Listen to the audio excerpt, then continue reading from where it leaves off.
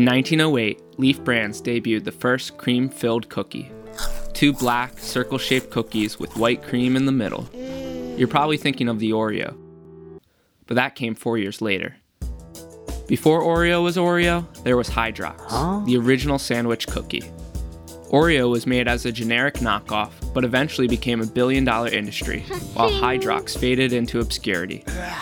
So how does one company become so successful by stealing such a simple idea? Today we talk about branding. I'm joined by graphic artist and my brother Colin Garvin to discuss building a brand, what the NBA has become, the best and worst team logos, and how a team can use branding to their advantage.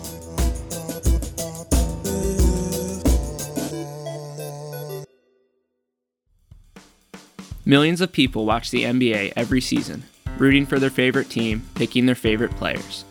My name is Dylan Garvin, and I'm more interested in the game outside of the game. In this simple game that involves 1 ball, 2 hoops, and 10 players, how do you crack the code and build the perfect team? This is Dynasty.